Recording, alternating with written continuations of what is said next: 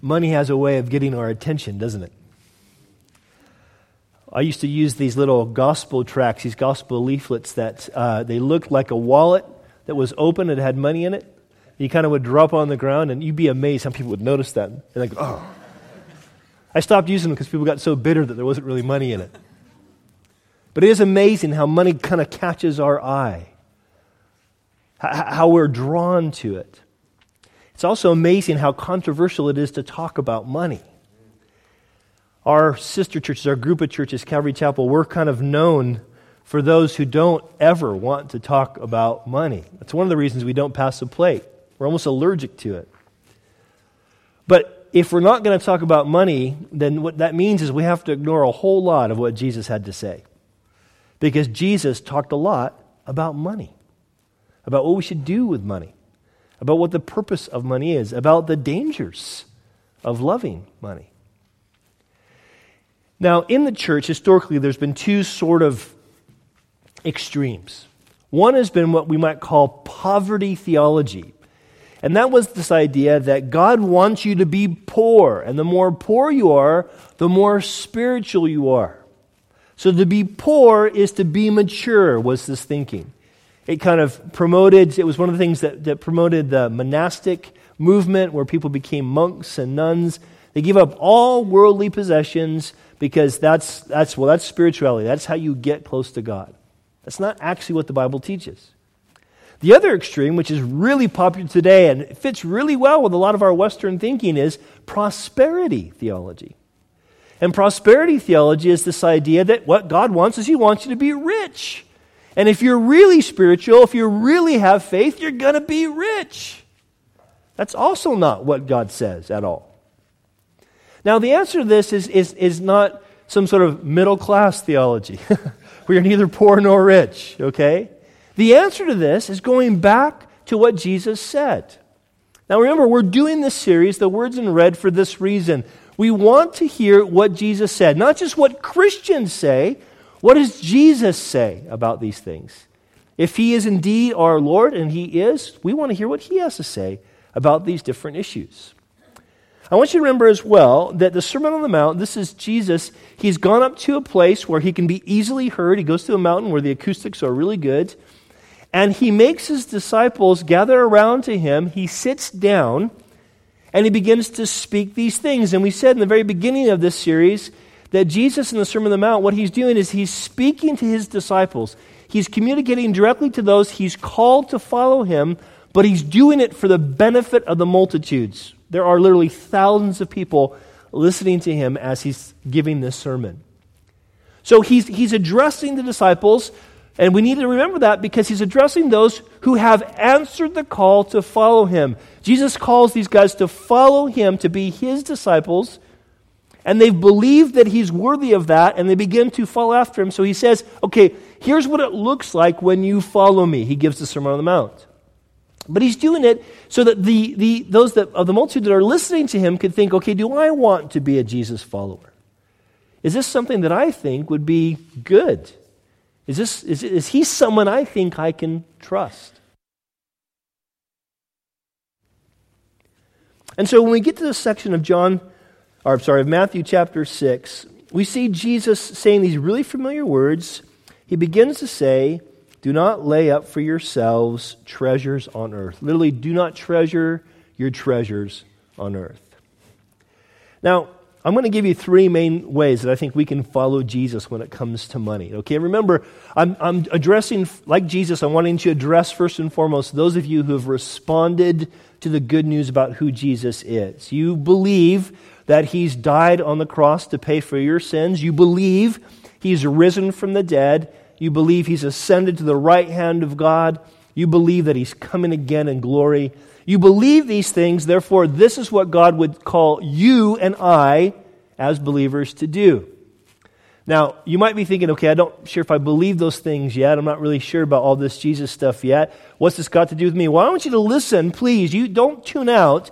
And I want you to think about what Jesus would say about money. And you see if it doesn't intrigue and challenge you. So he starts off with this idea, and here's the first of three things. He says, he calls us to invest in eternal things. Notice what he says, Do not lay up for yourselves treasures on earth. He says, why? Moths and rust destroy, and thieves can break in and steal. What do you want that for? But notice he says in verse 20, but lay up for yourselves treasures in heaven. Notice both times he says, lay up for yourselves. He's encouraging us to invest with a hope of return. That's why we invest, isn't it? Anybody here who has any money to invest, you don't just put money into investments because you hope, well, it might be fun, let's see what happens. You hope that investment brings a return. You hope when you invest 10,000 pounds that you get back 12,000 pounds. Am I right? That's what you want. You want a return on your investment. Jesus is saying, okay, listen, your investment will have a return if, he says, you invest in eternal things. Now, he makes it really clear, right? He says, look, if you're investing in stuff, if your desire is to have more stuff, I want to just have that 12 grand, or I want to just have that bigger house, or I want to just have that nicer car. If that's what you're investing in, he says there's a foolishness to that. Why? Because these things all fall apart.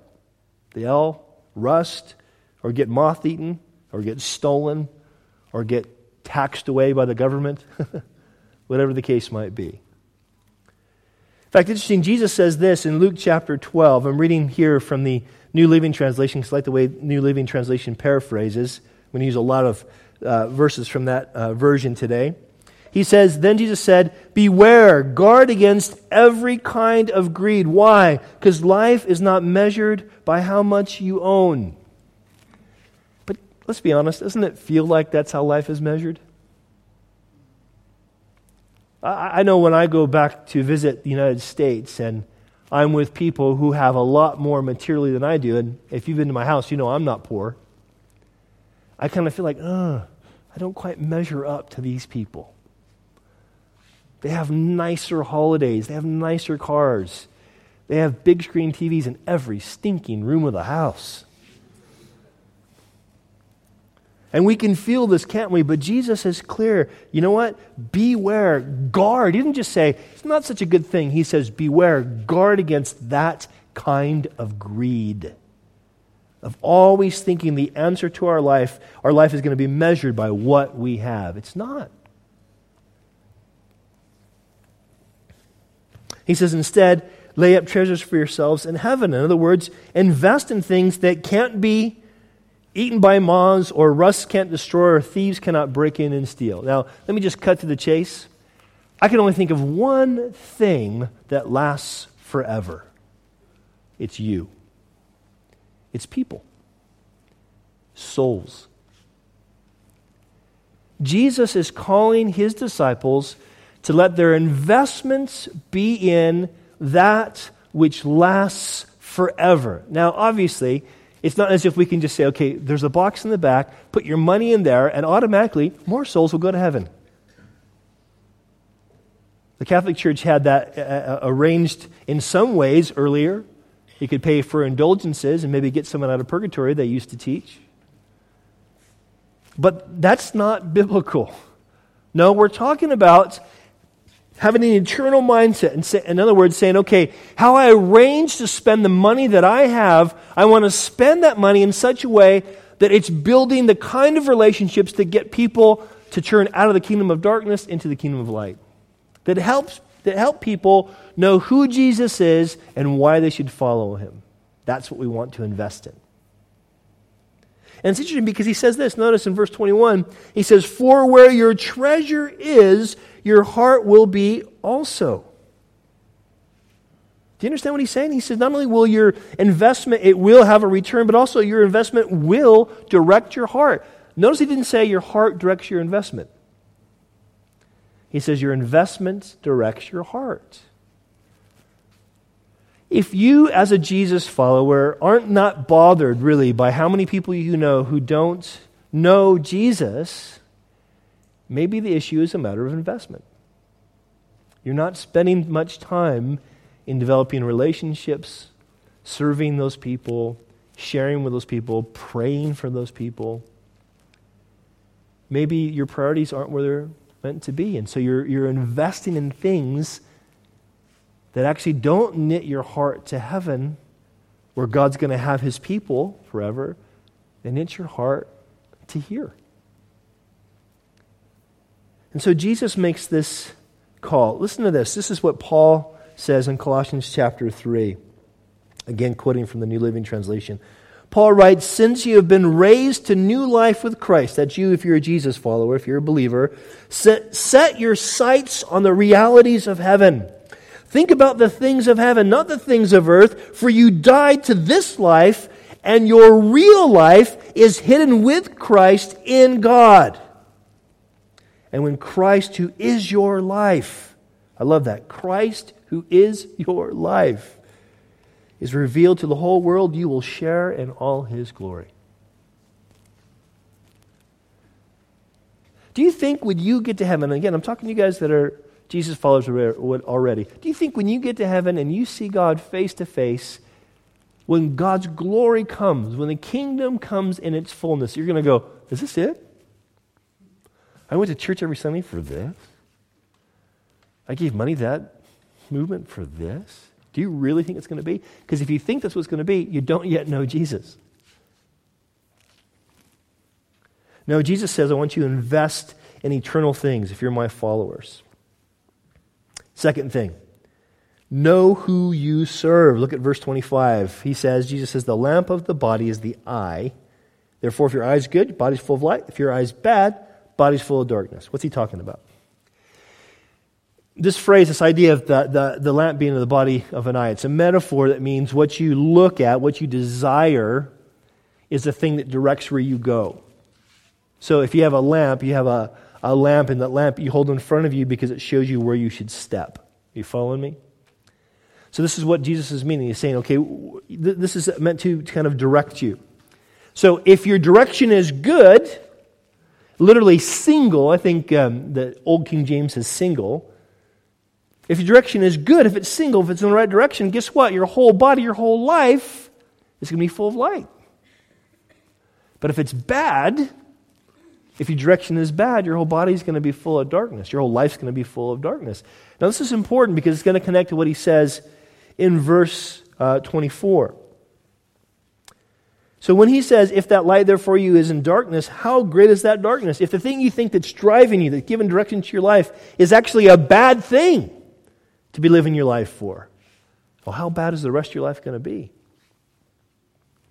This is why Paul says, and I didn't put this on the screen, sorry, but why Paul says in 1 Timothy 6, for the love of money is the root of all kinds of evil. Because when money drives us, when it's what's kind of we're following and moving us forward, when that happens, we get into all kinds of bad things. We buy presidencies and blow up people. This is what happens. Now, notice he says in verse 24, no one can serve two masters. Now, Jesus is being very clear here. When he says no one can, or when he says in the bottom of the verse, you cannot, there's no room for budging there.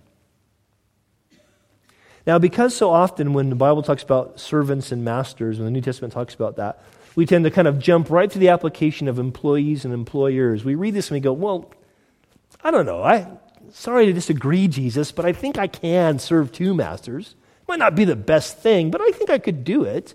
I've had two jobs. I've had two bosses. They both got on my nerves. They both wanted me to work at overlapping times. And there was competition, and it was difficult. But, you work it out. It's not the best, but you work it out. But it didn't say no man can have two bosses. He said no man can have two masters. You can have two employees, but you can't have two masters. A master means they own you. You belong to them exclusively. Now, let me kind of tie together these two little sections, 22 and 23 and 24, okay? So when Jesus is talking about this thing that our desire determines our direction, we have to ask ourselves a question. It's begging us to ask ourselves a question. What do we really want? What do you really want? Yeah, the context is money. Do you really want money? And many of us here would probably go, no, I don't want more money. I'm happy. I don't need more money. But it's begging a bigger question now. What do you really want? Because what you really want most is your God. And you pursue that God by faith. Now, some of you now who aren't, you're still looking into this Jesus stuff, you're like, oh, no, wait a second. I'm not sure if that's true because I'm not really pursuing anything by faith. I'm just doing what's reasonable and logical and right. Well, there's no contradiction between faith and reason. But let's be honest, you are putting your hopes and dreams based on something that you think I want. I'm pursuing what I want. The pursuit of what you want is what faith is. It's the pursuit of who you trust and what you want. What do you want? But also, Jesus brings it up really clear, right? In verse 24, who do you serve?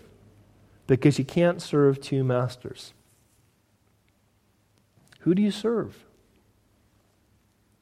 You see, what Jesus is doing here is what he did over and over again with his disciples, those he called to follow him.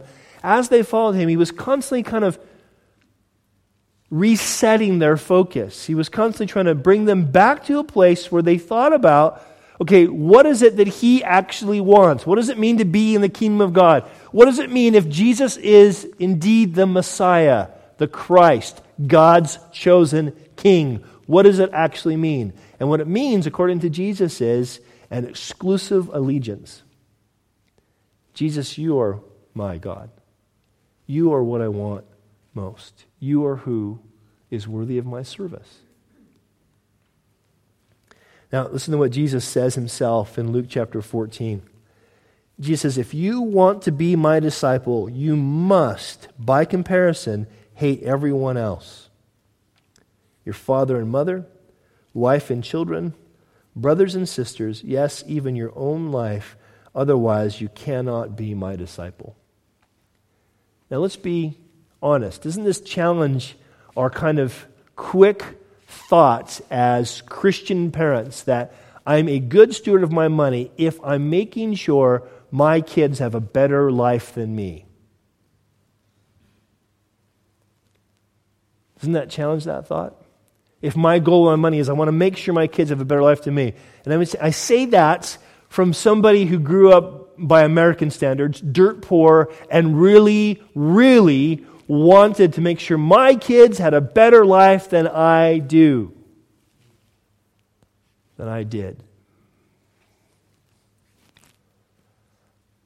But is that really the primary motivation for using our money?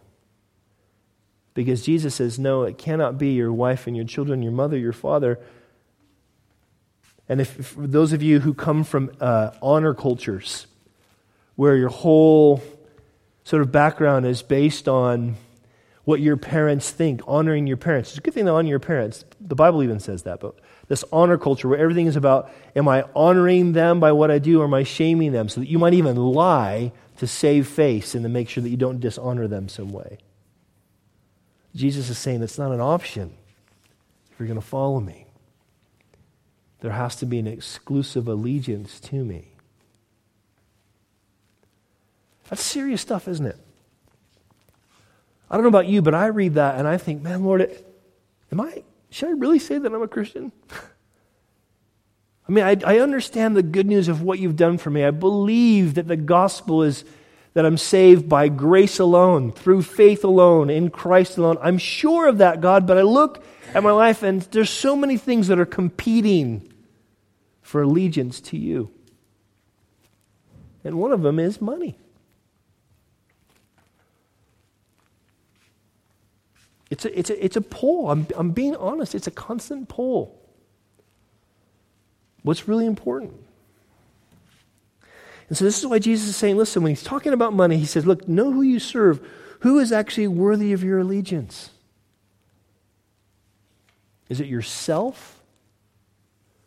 Is it your parents? Is it your children? Is it your boss?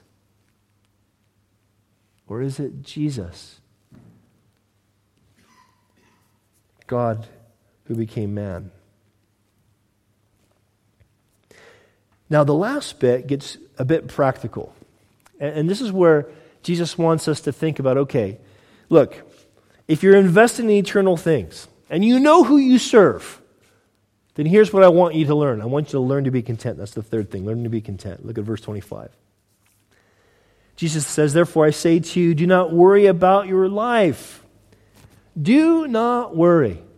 Does that seem a bit trite to you? Well, it's easy for you to say, Jesus. You're Jesus. You're God's son. Of course, you're not going to worry.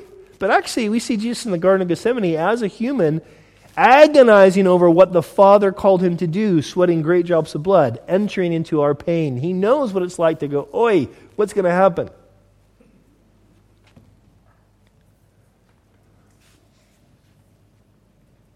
But I love the fact that he says this, do not worry, 3 times. Notice, in verse 25, do not worry. We just read it. In verse 31, do not worry. In verse 34, do not worry. He says it 3 times, and all 3 times, he's wanting to bring something else up. And here's what I think he's doing. He's wanting us to identify what actually causes us to worry. Where is it that worry begins to creep up? He says, verse 25, do not worry about your life, what you will eat, what you will drink, nor about your body, what you'll put on. Is not life more than food, and the body more than clothing? Now, let me ask you this question, because I think, again, this question that Jesus is asking begs a question about how we can identify the cause of our worry.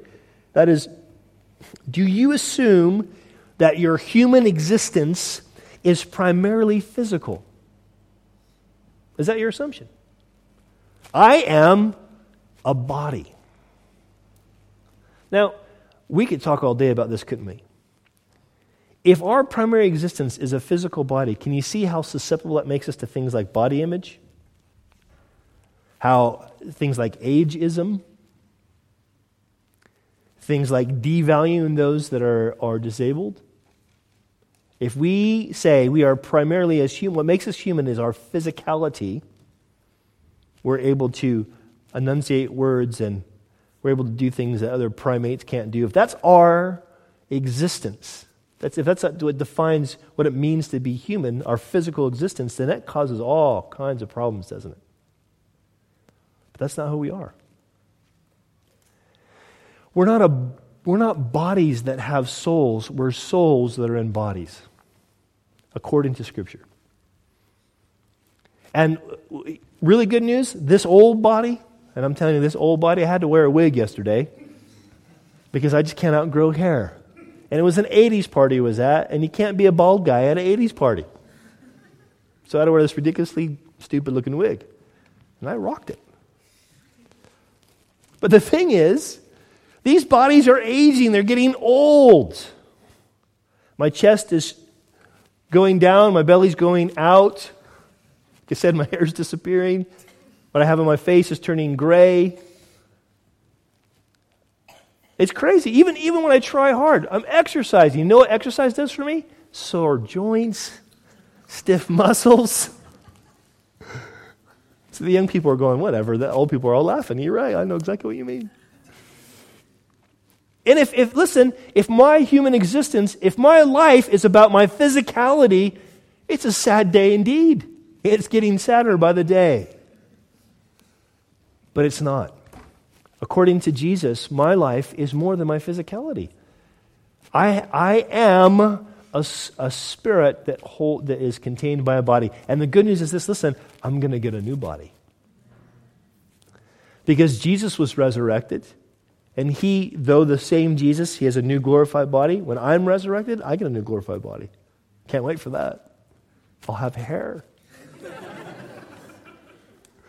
Like Elvis hair, like really cool, thick, wavy. Now, why we worry? We often worry because we do think our life is about the physicality. It's about the physical. It's about the material. It's not. Your life is way more important than that.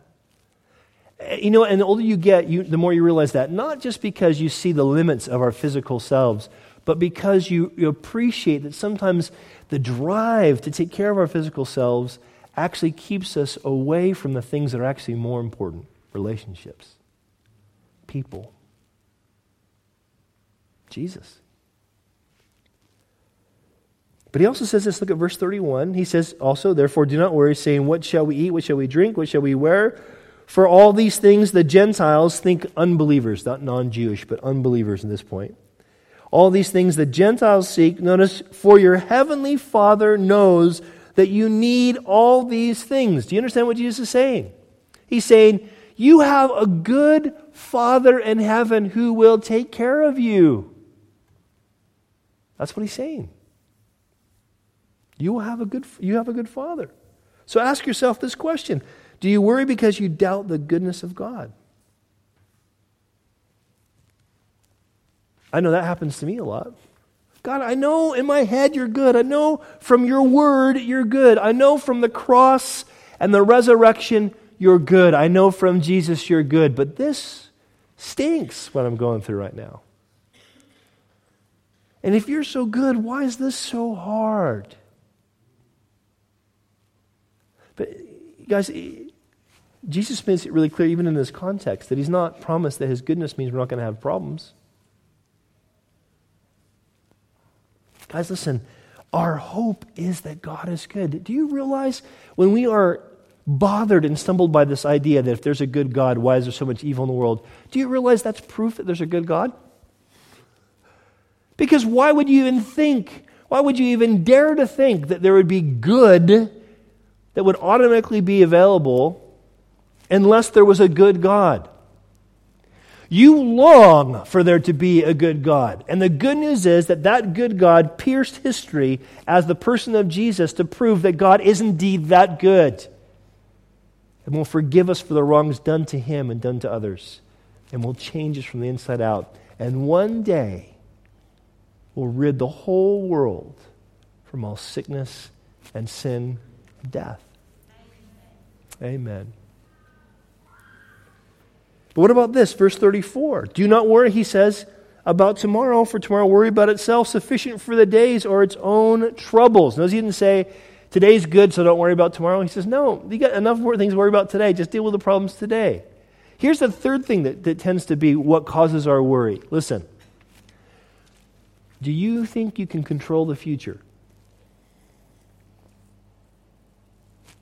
Do you think you can control the future? Now, let me be really clear. In fact, let me quote someone much wiser than me. One of my favorite Anglicans, a guy named John Stott. He wrote this. He says, Jesus, speaking of this context, Jesus is not forbidding thought. In other words, he's not saying, don't think about the things that are around you. Don't think about the needs in your life. He brings that up because, again, the old King James, the Authorized says, do not give any thought to what you'll eat, what you drink, what you'll wear. But he's actually not saying that. He's saying don't worry about it. He's saying he's not forbidding thought. It's appropriate for us to think. It's responsible for us to think about, what do I actually need?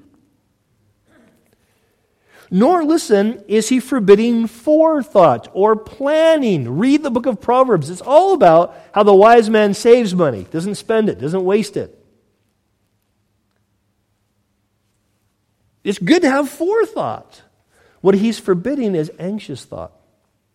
If you're a Jesus follower, he's saying you can think about things and you will worry about things, but it's wrong for you to hold on to those worries. You have to say, God, you control the future.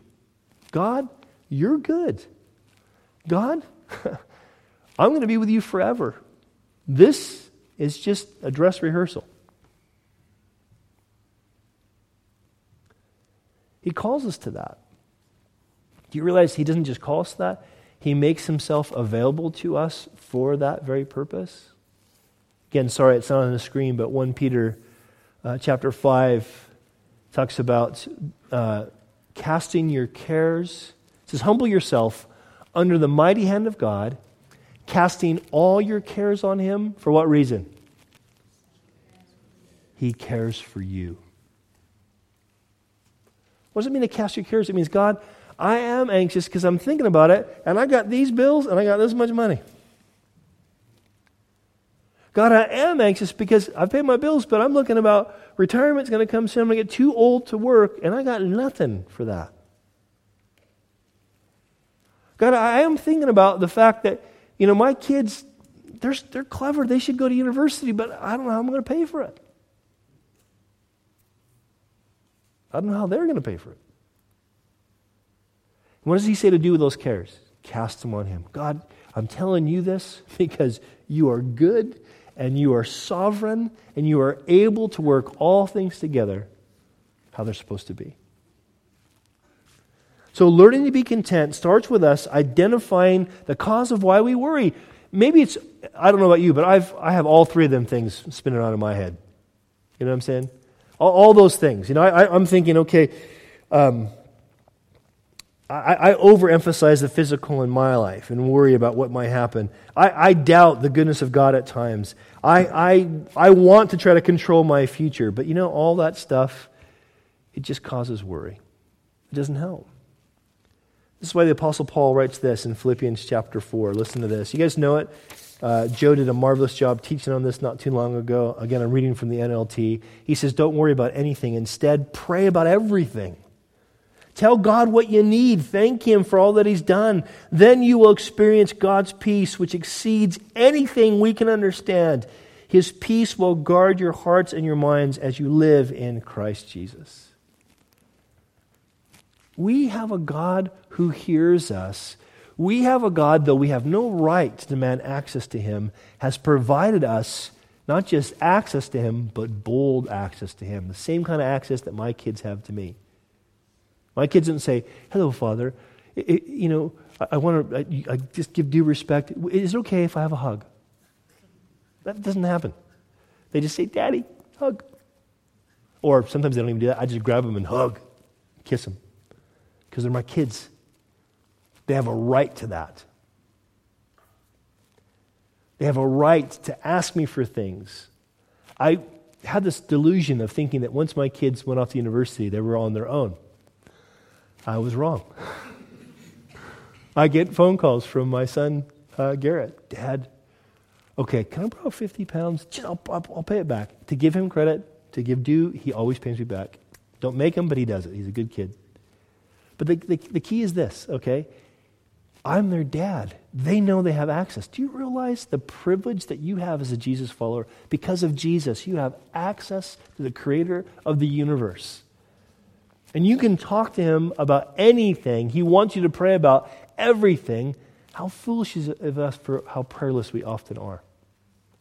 Now, let me say this to you really practically. Sometimes I do feel like I just can't even pray about something. I just struggle. I can't concentrate. I'm almost overwhelmed. But you know what I do? I grab somebody else. Will you pray with me about this?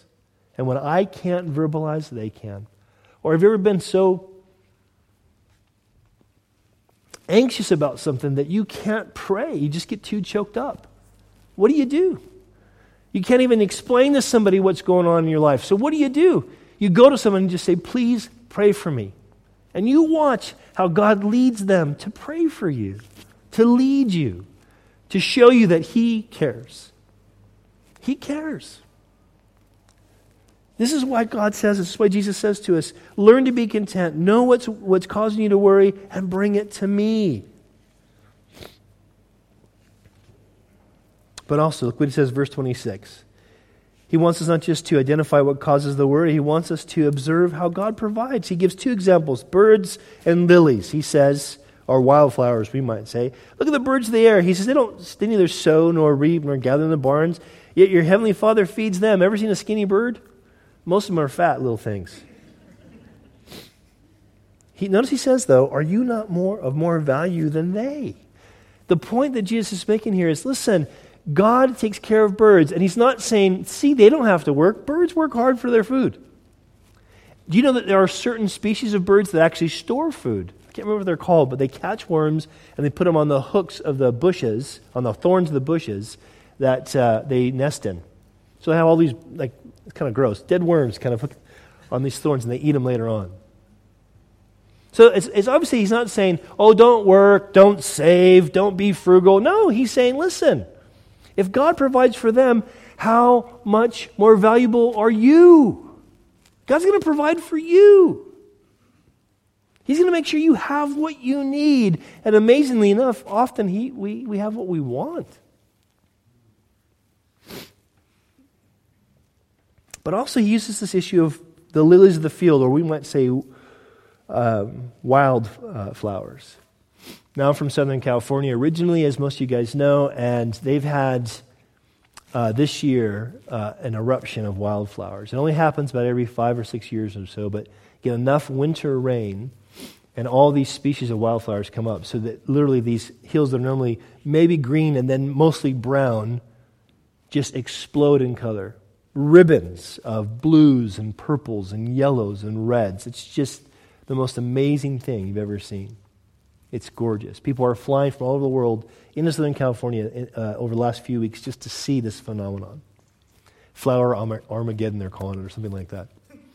It's phenomenal. It's so stunning. People fly across the world just to see it. Now Jesus is saying this, okay. If God clothes the field with this kind of beauty, okay, and here's what we do with that kind of grass. Here's what they would have done in Jesus' day. And that grass is just mowed down. It's here today, it's thrown in the oven the next day. It's used to bake bread. That's all it does. It's just quick, cheap fuel. He's basically saying this. If the purpose of wildflowers is to be pretty for a minute and then just bake bread, do you realize that you have a much higher purpose than that? Do you know why God wants to provide for you? You who follow Jesus, do you know why God wants to provide for you? Because he wants to use your life to bring others to himself. If he wants to do that, and we're dependent on his provision to do that, guess what? We can know he's going to do it. Sometimes it happens in these seasons. We feel like we're just kind of a little bit green and mostly brown, but then every once in a while God just goes, boom.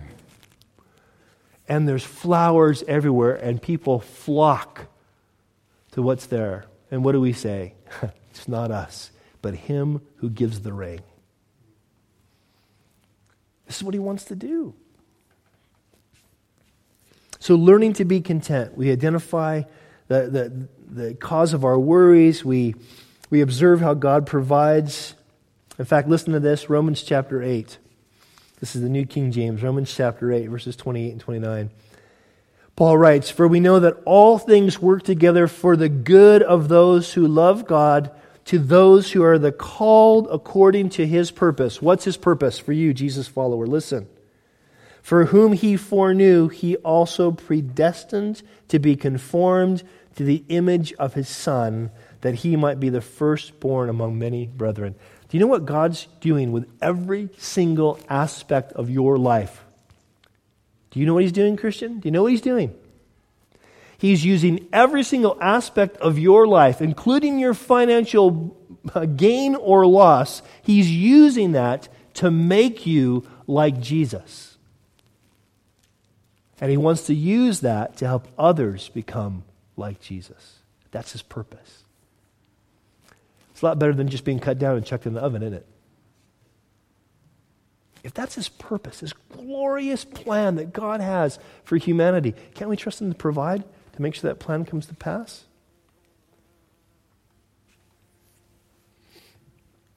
Now, if this demonic bee will go away, I can finish the last point. I'm not allergic or anything. I just don't want him to go away.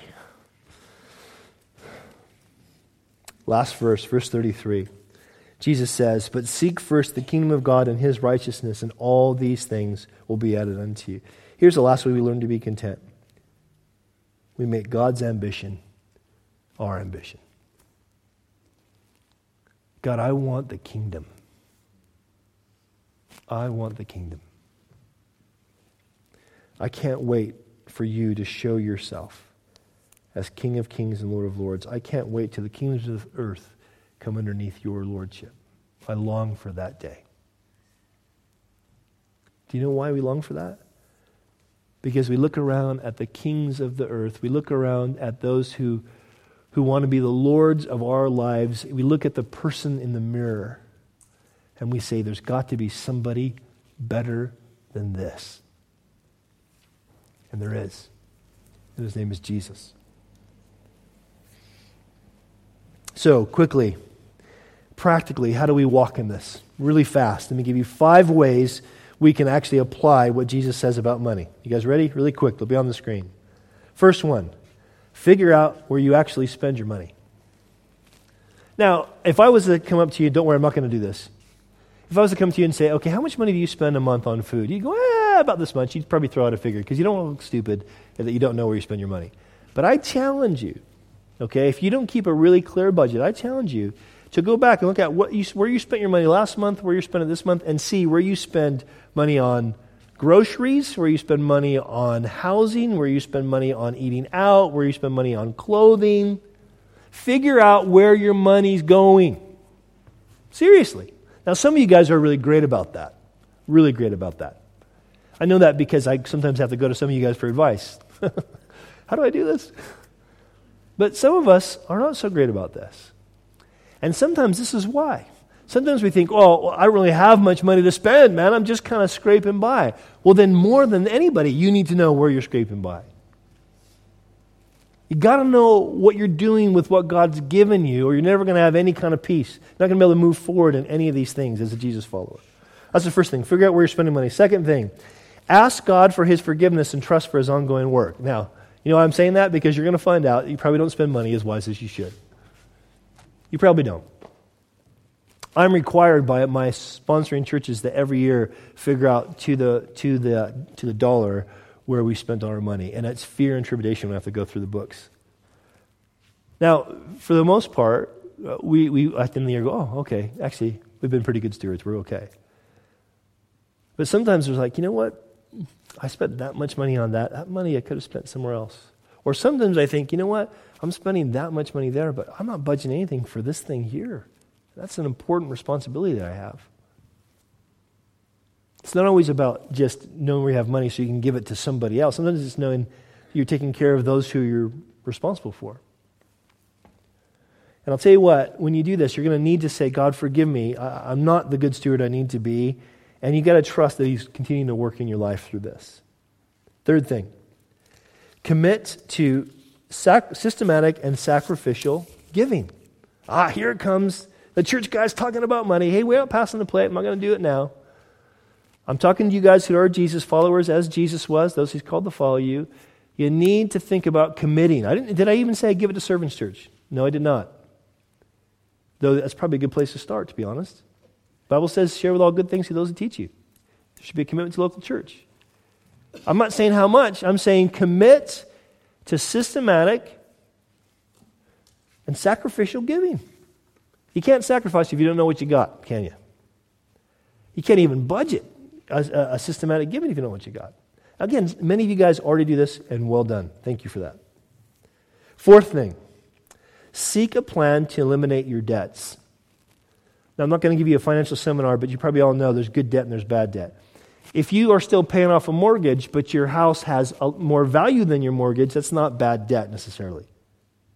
Okay, so I'm not necessarily saying you have to pay off the house.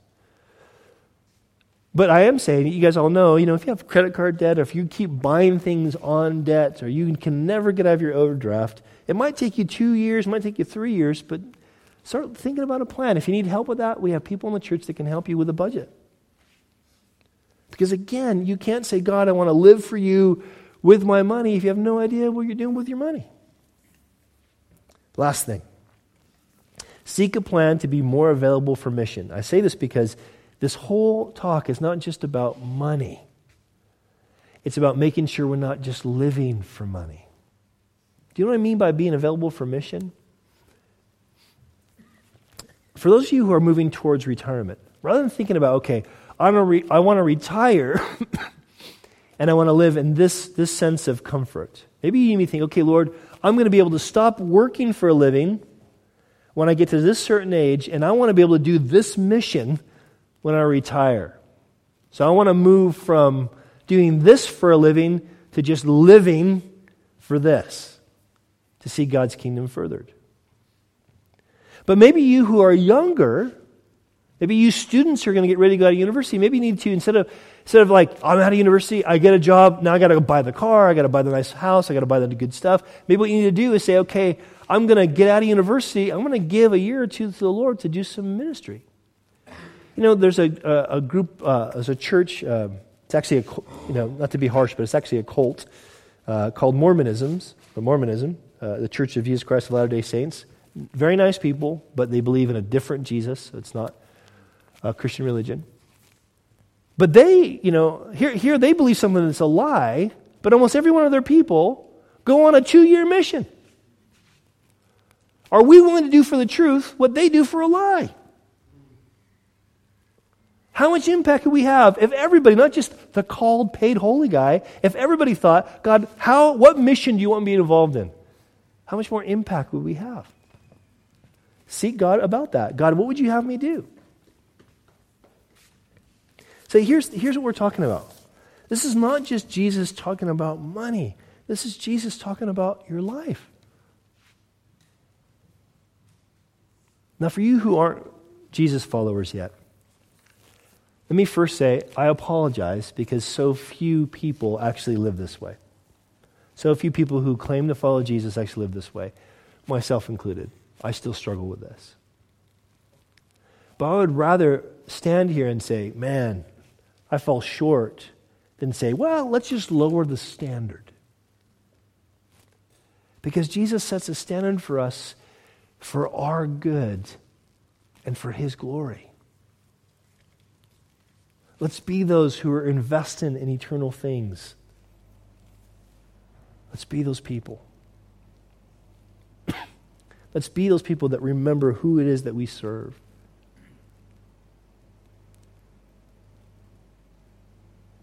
Let's be those people that follow Jesus as we learn to walk with Him and be content. Amen?